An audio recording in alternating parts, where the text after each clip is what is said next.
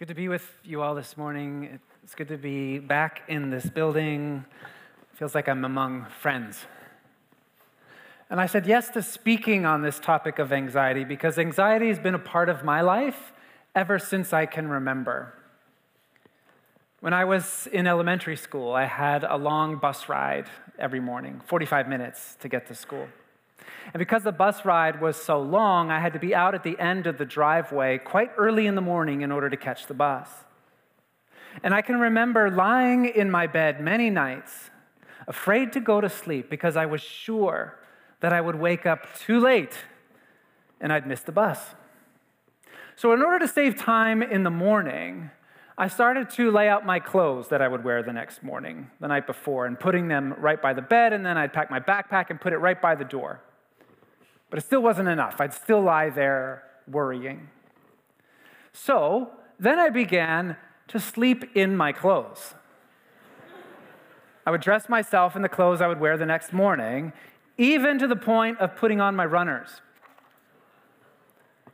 I have vivid memories of lying in my bed on my back, in my outfit for the next day, with my shoes on, and gently lifting the comforter and then lowering it onto my body, careful not to wrinkle my clothes, and trying to sleep like this, very still. I've been a worrier for decades. I studied anxiety disorders in grad school. I've seen therapists to manage my own anxiety, and I've been on medication for anxiety and depression. So the topic that I'm speaking on this morning is not just an intellectual curiosity for me, it is a lifelong lived experience. But friends, I want to make it clear, I am not a mental health expert. I'm a pastor, I'm a spiritual director, I'm a celebrant, I do weddings and funerals, and I'm a gardener. I help my wife with her gardening business. So I invite you to join me in reflecting on a passage of Scripture that lies at the intersection of both my personal and professional experience. In the middle of a block of teaching known as the Sermon on the Mount, Jesus has some words to say about worry and anxiety. Some of these words may be familiar to you. Jesus says, "Therefore I tell you, do not worry about your life, what you'll eat or what you'll drink, or about your body or what you'll wear. But look at the birds of the air. They neither sow nor reap nor gather into barns, and yet your heavenly Father feeds them. Are you not of more value than they? And can any one of you, by worrying, add a single hour to your span of life? And why do you worry about clothing? Consider the lilies of the field, how they grow. They neither toil nor spin, yet I tell you, even Solomon in all his glory was not clothed like one of these. But if God so clothes the grass of the field, will he not much more clothe you, you of little faith? Therefore, don't worry, saying, what will we eat or drink or wear? For it's the Gentiles who strive after all these things. And indeed, your heavenly Father knows that you need all these things. But strive first for the kingdom of God and his righteousness, and all these things will be given to you as well. So don't worry about tomorrow. Tomorrow will bring worries of its own. Today's trouble is enough for today." So God, as we consider this text this morning, would you grant us all wisdom to discern what is true, what is helpful, and what would bring abundant life to us this day, in Jesus' name. And all God's beloved said together, as we consider this passage and the topic of anxiety, it's important for me to set out at the beginning what this sermon is and what it is not. I am not attempting to offer the definitive take on the human experience of anxiety. And I'm not trying to offer a biblical remedy for anxiety disorders. In his book, How Do I Help a Hurting Friend, Rod Wilson, who's worked as a psychologist, a pastor, and who was the president of Regent College for years, suggests that most mental health challenges are multifaceted. They have physical, relational, emotional, action, cognitive, historical, environmental, and a spiritual component. And in reflecting on this passage with you today, I'm offering some insights related to the spiritual aspect of anxiety, one aspect of anxiety. That said, let's listen to Jesus. Jesus says, do not worry about what you eat, what you'll drink, or about what you'll wear. Now, I have 3 children, And when they're doing something that I'd like them to stop, do you know what doesn't work? Telling them to just stop it. Ordering them to stop fighting, stop scrolling, stop yelling. Or like last night, my middle child setting off fireworks, which is illegal in Delta. This isn't the service that's recorded, is it, Jake? We can edit that, right, Lucas? That usually doesn't work when I yell, stop it. It didn't work last night. My middle son said, I'll just pay the fine if I get caught. But when my body is charged with anxiety, when my heart is pounding, when I'm keyed up in a state of hypervigilance, I don't find it very helpful. When somebody says to me, stop it, just calm down, Lee, get a hold of yourself. In fact, that often makes my anxiety worse. I feel out of control in those moments. Thankfully, I do not sleep with my shoes on anymore. But anxiety still keeps me up at night. I live in a house in Ladner, and like Richmond, Ladner is at sea level. A family of 5 lives in our basement suite, and our suite is kept dry by a sump pump that turns on when the water table rises, as it does this time of year when the tides get really high. If the sump pump doesn't come on, the basement floods. This time of year, we tend to get a lot of rainstorms, and with the rainstorms comes wind, and with the wind comes power outages. And if the power's out, the sump pump doesn't work, and the basement floods. So during storms, I have to get a generator ready to power the pumps to keep the suite dry.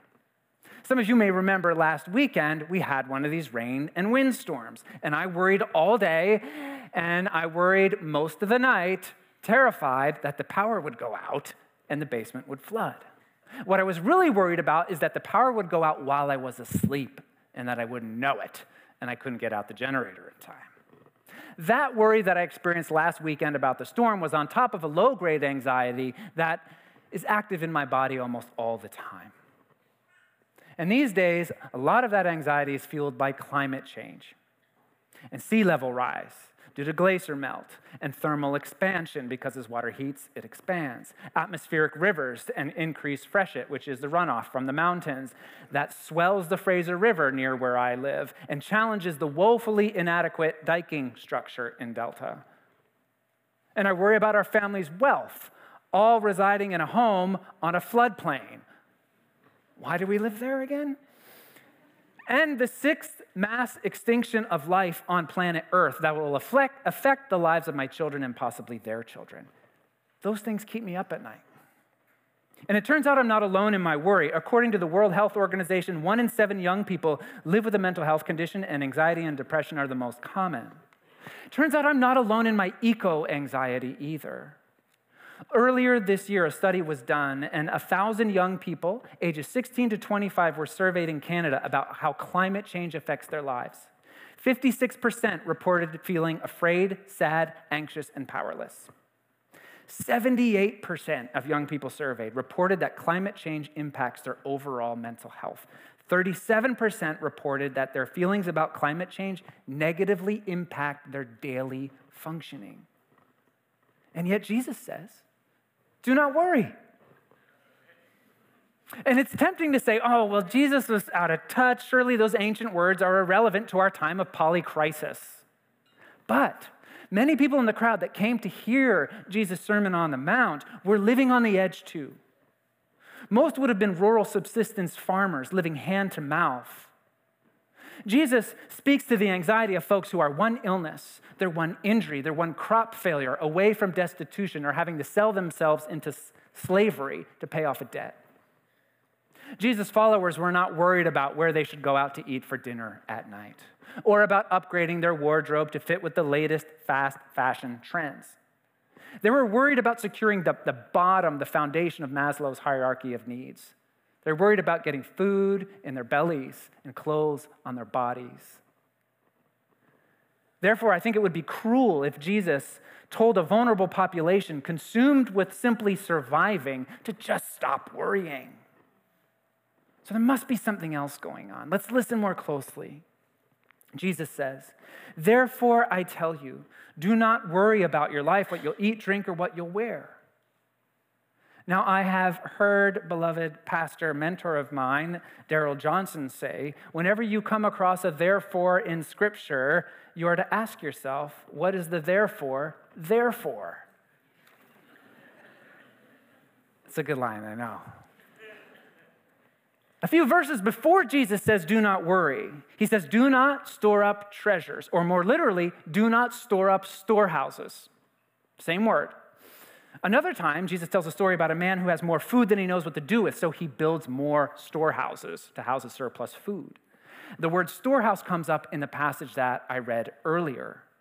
Jesus says, the birds don't gather food into barns. That word translated barn can also be translated storehouse. Jesus' command to not worry is actually the punchline to his teaching on not hoarding extra stuff, which is interesting. In the Bible, prophets critique leaders for living extravagant lives, for hoarding food and lording their excess over the food insecure. So, when we read in the Gospels that Jesus has compassion on people who are hungry and he multiplies fish and a few loaves of bread and feeds thousands with plenty to spare, Jesus isn't just flexing his miracle muscles. He's defying the lie of scarcity that says no one will look after you, so take as much as you can. And when your storehouse, your barn, your garage, or bank account is full, build more, save more, because it's never enough. Jesus is inviting us into a different economy, the kingdom of God, or the kingdom, the K-I-N-D-O-M of God, to expand our definition of family, who our neighbors are, and who we are obligated to share with. It's been said that the world actually doesn't have a food security problem or scarcity problem. We have a food distribution problem. According to economic anthropologist Jason Hickel, if the world consumed what the average person in a rich income nation like Canada consumes in a year, we would need 3.8 Earths to sustain our consumption. People in wealthy nations consume an average, this is like me, I consume an average of 28 tons of stuff a year. And in Delta, we have actually the landfill for Metro Vancouver. It is a mountain of trash. I was there with our gardening business the other day. It is huge and it is gross. And y'all outsource it to where I live. Thank you very much. But guess what? Your time is coming because it's filling up and they're going to shut it down and we got to open up a new one. If we were all to consume at the level of the average person in the rest of the world, we'd consume 7 tons of stuff a year, and that is precisely what the planet can sustain. 7 tons, not 28. Now, this is a sermon on mental health, not economic or ecological health. But the point I want to make before I move on is that these things are related. In his book, The Myth of Normal, Trauma, Illness, and Healing in a Toxic Culture, Gabor Mate writes, if we could begin to see much illness itself, not as a cruel twist of fate, but rather as an expected and therefore normal consequence of abnormal, unnatural circumstances, it would have revolutionary implications for how we approach everything health-related. Then this incredible paragraph. The ailing bodies and minds among us would no longer be regarded as expressions of individual pathology, but as living alarms, directing our attention toward where our society has gone askew and where our prevailing certainties and assumptions about health are, in fact, fictions. Those are some packed sentences. Friends, the point I'd like to make is sometimes our anxiety is not so much a sign that something is wrong with us as an individual, but sometimes our anxiety is an alarm alerting us that something is wrong with the toxic systems, oppressive structures, and dehumanizing corporate cultures that we're caught up in. That said, a larger systemic analysis of the role of principalities and powers that they play in contributing to our anxiety is beyond the scope of this message. So for the rest of this sermon, I'd like to focus on our individual experience of anxiety. And to me, it seems like the problem that Jesus is addressing in this passage is anxiety that comes from trying to manage our futures all on our own. People store up storehouses because they become fixated on the future and anxiously try to control it. Well, this is what it looks like for me. When I begin to worry, my focus narrows and my mind locks into some dumpster fire of a future that I am sure will come to pass. I engage in a sort of doomsday prophecy. This happened to me last Friday night. I was convinced that the power would go out in Ladner and the basement would flood if I wasn't prepared. Thankfully, it turns out I don't have the spiritual gift of prophecy. Power did not go out in Ladner. It went out in a lot of other places, but not Ladner. Now, sometimes the narrowing focus of anxiety does help me direct energy to a particular problem. We all need a certain amount of anxiety and worry in our lives. It can be helpful.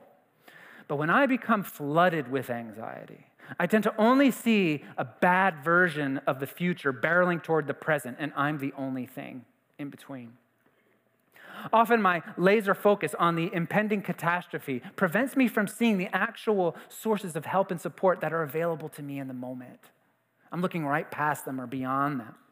Sometimes it feels like a sea of chaotic darkness closes in and the small bright window of a way out becomes smaller and smaller and smaller till it vanishes. And then old lies materialize and haunt my mind inaudibly shouting, "You are alone. If you don't prevent this, disaster will strike and it will be the end of you." But Jesus says, do not worry. Look at the birds of the air. Consider the flowers of the field. And I know this kind of sounds like a greeting card at best, or spiritual bypassing at worst. Spiritual bypassing is when we use spiritual sayings and cliches to ignore inconvenient, challenging, or painful truths. Something awful happens, and somebody might glibly say, "Oh, don't worry, that's all part of God's plan." Spiritual bypassing is what Karl Marx was critiquing when he called religion an opiate of the masses. Spirituality can use a hyper-focus on the future to distract people from the problems of the present. This came to me, I was reminded of this last Sunday when at our church service at Estuary, we were lamenting the almost unspeakable violence that is taking place in the Holy Land. Grieving, praying, lamenting. Came home, turned on the TV, and was flipping through the channels and saw a TV preacher waxing eloquently trying to answer a question submitted by a viewer. And the question was this: if there's eating in heaven, will there also be elimination? Yeah, it's funny. It is funny. You can laugh, those of you who got it. But spiritual bypassing is not a joke. Jesus calls our attention back to the present. His main preaching point was the time has come. The time's been fulfilled. The kingdom of God has come near. And he calls us to wake up to God's life-giving, wondrous, creative presence in the here and now. Instead of distracting us from present reality, I believe true spirituality, helpful and healthy spirituality, invites us to confront the fullness of life, both in its stunning beauty and its crushing brutality, and to face it with courage and compassion while being rooted in love. Theologian Walter Burghardt offers one of the best definitions of the role of spirituality I've heard when he writes of taking a long, loving look at the real. Does your spirituality invite you, equip you to take a long, loving look at the real, the really beautiful and the really brutal, and to face it with grace, courage, and compassion? Or are we ignoring the horrors in the world, indulging our intellectual curiosities about the future? I believe Jesus is kind of getting at this long, loving look at the real when he tells us to stop worrying. Maybe he's saying, stop believing in your own uninspired prophecy about the future. Look at the birds of the air. Consider the flowers of the field. Redirect your gaze from an imagined future to the very real present. And I could see Jesus speaking there on that hillside, offering the Sermon on the Mount, and there being birds flying over and saying, look at the birds of the air. Look at those flowers over there. Now, each time my wife and I had a child, we were filled with gratitude and awe and wonder, and I needed to see a therapist because my anxiety spiked. Seemed like each child disturbed the equilibrium of our family system, and I needed help to cope with what felt like an unmanageable life. And one of the therapists I saw taught me to do a simple practice. She invited me when I noticed, which is a grace, noticing that we're anxious. When I noticed that I'm anxious, to engage in a sensory audit, to name 5 things I could see, 4 things I could hear, 3 things I could touch, 2 things I could smell, and 1 thing I could taste. Engaging my senses helps me bring my mind's awareness from fixating on a future to the present. Maybe Jesus is inviting us to do something similar. Look at the birds, watch them. What might they show you about God has created the world to flourish? The words look at the birds of the air and consider the flowers of the field mean to gaze upon and to learn from. Slow down, watch, and learn. Notice that the birds aren't building up barns to store up 10 years' worth of food, nor are they weaving nice little couches to just lie there and wait for somebody else to take care of them. Maybe when they're young, but not when they're mature. But as they move from branch to branch, they find their plant kin, share food to eat, and as they live in right, respectful, and reciprocal relationships with their neighbors, their heavenly Father feeds them. Taking a long, loving look at the real helps us attend to the moment. Can we do that? Can we slow down enough to sense a relational presence in the room, a divine spirit flowing like the wind? Can we open our hearts to an awareness of Jesus' presence with us always? Jesus who died, who was buried, who rose from the dead, proving that God's resurrection power is the most creative and powerful force in the universe. Can you sense Christ in this moment, compassionately holding all things? Christ who will make all things new one day. Friends, a few years ago, I hit the lowest point of my life to date. I had experienced a series of events that left me dealing with complex trauma.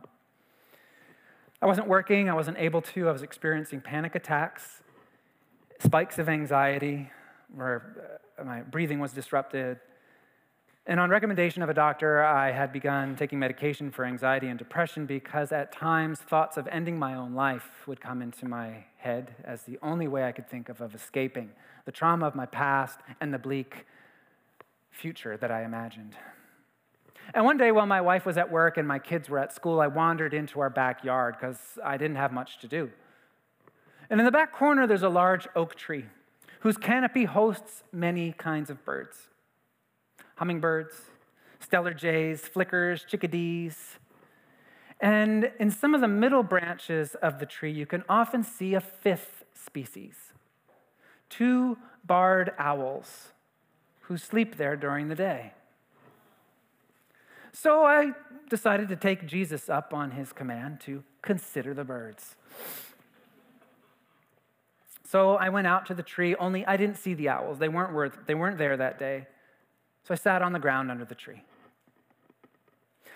And I attended to my senses. I could hear a light rustle of leaves above, 1. I heard cars on the road in the front of my house, 2. I heard a door close in the apartment building behind me, 3. And I heard a muffled conversation coming from the lane, 4. At the base of the tree, we've put a blanket of wood chips, and I could feel their rough edges underneath me, 1. I picked up and turned a large wood chip between my forefinger and thumb, 2. And I pressed the palm of my other hand into the wood shards, 3. And began moving my hand back and forth, clearing away the larger, jagged chips, revealing another world. Land crustaceans, wood bugs. Land crustaceans is a more elegant term, though. Land crustaceans burrowed down between tiny pieces of decomposing wood into a dark, damp, loamy layer of the earth, full of both life and death. This I expected. What I touched next, I did not. A small cluster of bones and patches of fur. The owls often perch above where I was sitting, and I found myself in contact with the remnants of a pellet, an oval mass of fur, tiny skulls, jaws, and teeth.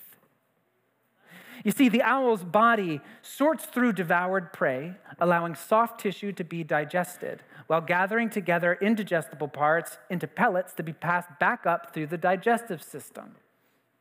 You didn't know you'd learn about the digestive workings of owls, did you, this morning? A little bit of bonus content. My attention was summoned both from my traumatic past and the bleak future I was fixated on, and I was fully open to the present moment, to the wisdom of creation and to the presence of God. And in earlier times, the church believed that God revealed God's self through two books, the book of Scripture and the book of creation. And in that moment, I literally touched upon a truth that my anxiety had veiled. Beneath my trauma and anxiety, there is a deeper magic at work in the world. A divine alchemy and resurrection power is at play in dark places. Sometimes life gives way to death. You live long enough and you find that out. Jobs are lost. Relationships come to an end. Dreams collapse. But doom is not the final word. Scripture and creation teach us death itself can be decomposed. Grief can be composted. Pain can be broken down and transformed, transfigured, if you will, so that it feeds life again.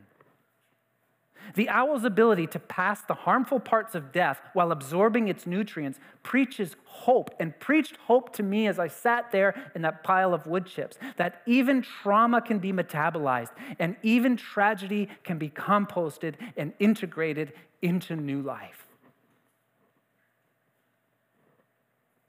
Through practice, the help of community, the counsel of wise guides, the quiet companionship of friends, through the gift of medication, and through the grace of God, our bodies can sort through the harmful events that we've had to swallow in life. Now, that time considering the owls in my backyard didn't instantaneously usher me from a place of languishing to flourishing in my mental health, but it did give me hope on a really dark day. That if creation and Christ can bring new life from the dead, maybe my future wasn't as bleak as I had prophesied. There's a line in Jesus' words about worry that's always kind of troubled me until this week. Jesus says God provides for the birds, and aren't you more valuable than they? And I've always felt like, is that a bit of a backhanded dig against the other than human world being less important?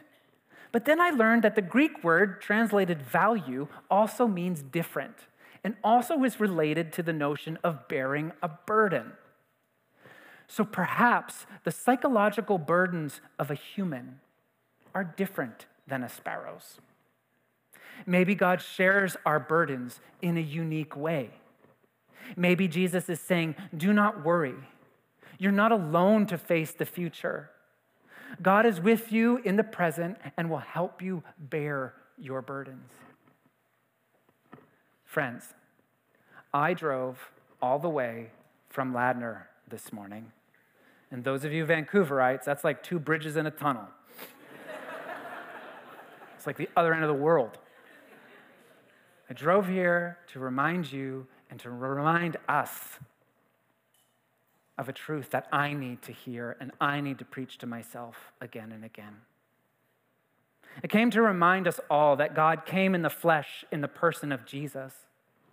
And in Jesus, God enters into profound solidarity with those of us who worry, those of us who can't sleep at night. Jesus helps carry our burdens. He shoulders the cross outside Jerusalem to the place of the skull.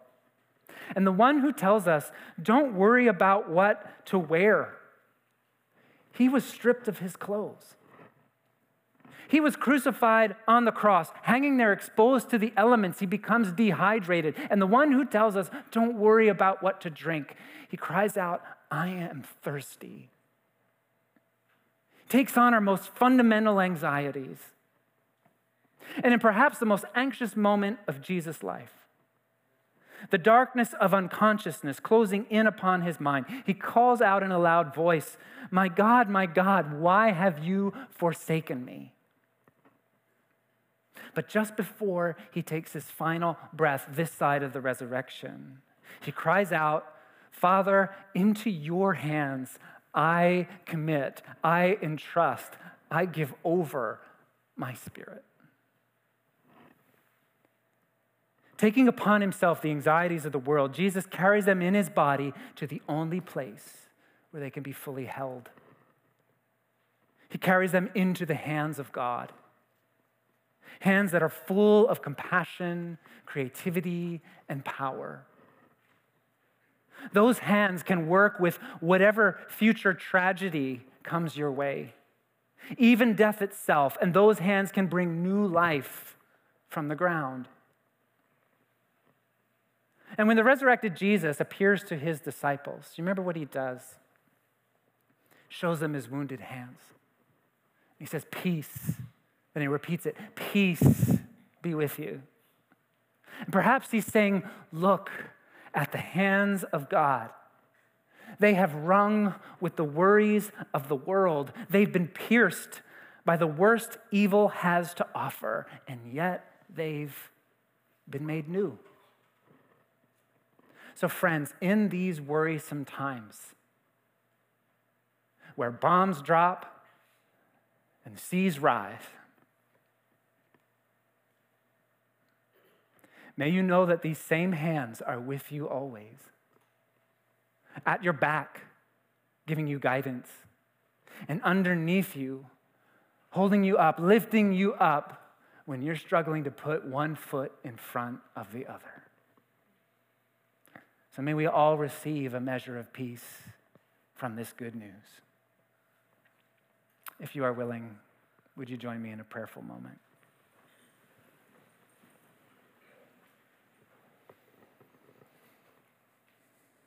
In the stillness of this moment, I invite you, if you're comfortable doing so, if it seems right to you, to bring your awareness to your body.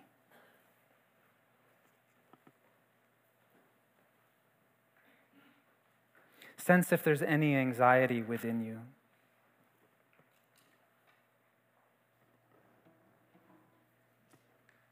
And using your sanctified imagination, if there are issues, people, events you're anxious about, to place them in the Father's compassionate and creative hands.